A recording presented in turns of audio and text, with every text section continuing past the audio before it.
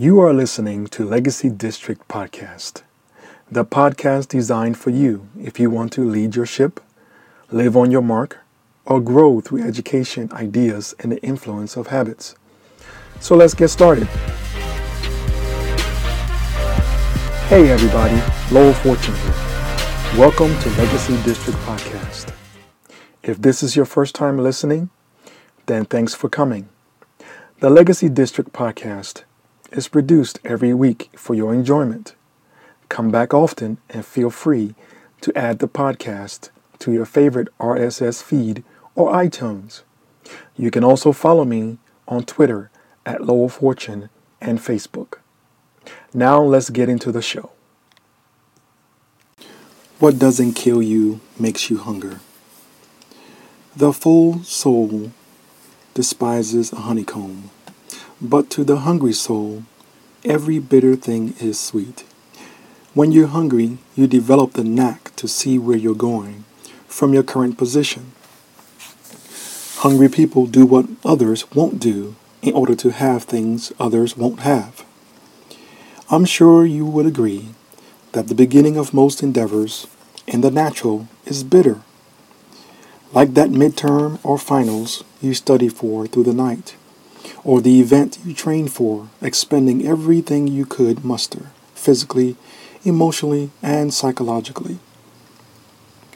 But when you can taste the sweet, even though your senses are telling you that it's bitter, the only thing that is standing between the reality of the task, the goal, or the dream really being sweet is the process necessary to bring it to pass. We all have 24 hours in a day, and there never seems to be enough time in a day. I was talking to a friend one day, and he asked me, "Why do you get up at 1:30 in the morning?" Well, I told him my goals, the books I wanted to write, the youth program I wanted to flesh out, and the things I wanted to accomplish before my daughter was born. He followed his question with the statement, "Whoa, I could never do that." Many years ago, I came across this quote: "In the time of peace, prepare for war." For the most part, I've lived by that quote even when it comes to sleep. Yeah, I know. Sleep is one of the final frontiers, and the battle wages on about how much sleep we need versus how much we want. I guess that's understandable. Sleep is a pain point for most people.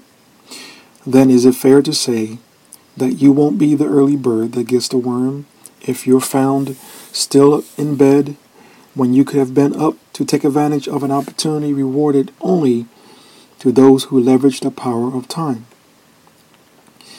At one point or another, I'm sure you've heard the idiom, "What doesn't kill you makes you stronger." I believe that's true up to a point. Strength can elevate you and take you to a place of prominence. Upon your arrival to that highly sought-after place, what then? What's going to keep you there when complacency wraps you in its warm blanket and whispers, "Rest"? You've arrived. You ran the race and won. You defied the odds. You ate failures for breakfast and snacked on defeat. This is your time. You deserve to rest. Well, or what if you were to look at it from the perspective of what doesn't kill you makes you hunger? No, this is not the kind of hunger your body craves for its continued existence. The kind of hunger I'm referring to is the hunger that makes you run that extra lap, read that extra book, skip parties to study for the exam, and get up early because you know that is the only way to add more time to your day. This kind of hunger is seeking for the means to make your dreams a reality. This kind of hunger understands that knowledge propels you to a place where once you achieve a goal, the achievement of that goal stirs up the fire within to make you want to achieve another goal and then another. According to John O. Donahue, the human soul is hungry for beauty. We seek it everywhere, in landscape, music, art, clothes, furniture, gardening, love, religion, and even in ourselves. No one would desire not to be beautiful. When we experience the beautiful, there is a sense of homecoming. To feed the body, you reach for food. To feed the mind, you reach for a book. A piece of bread will feed the body, but a book will equip the mind to feed the body for a lifetime. Have you peered into your darkness? If you did, what did you see? What are you afraid of? What are you uncertain about?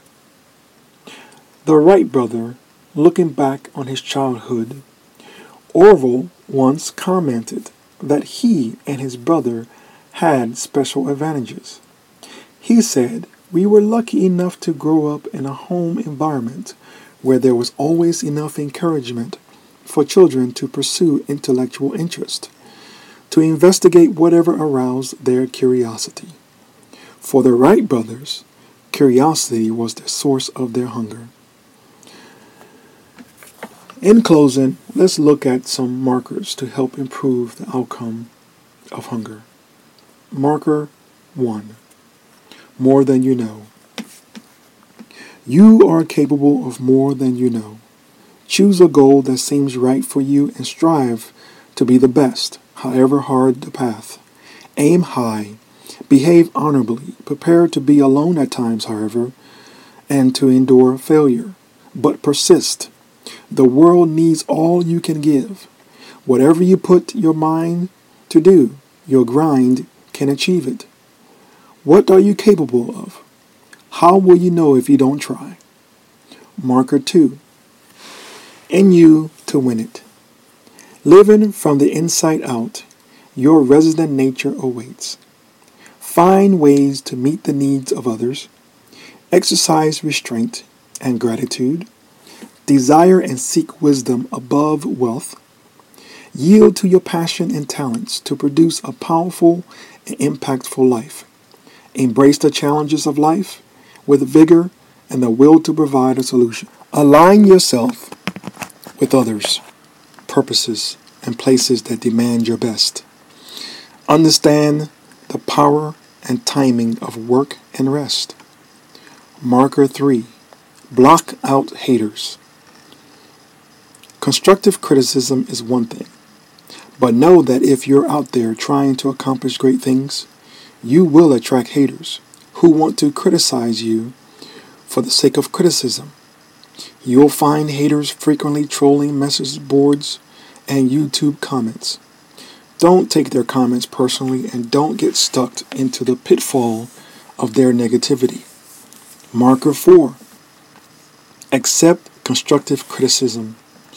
At the same time, haters can be good because sometimes they can be right. Haters show us our weaknesses.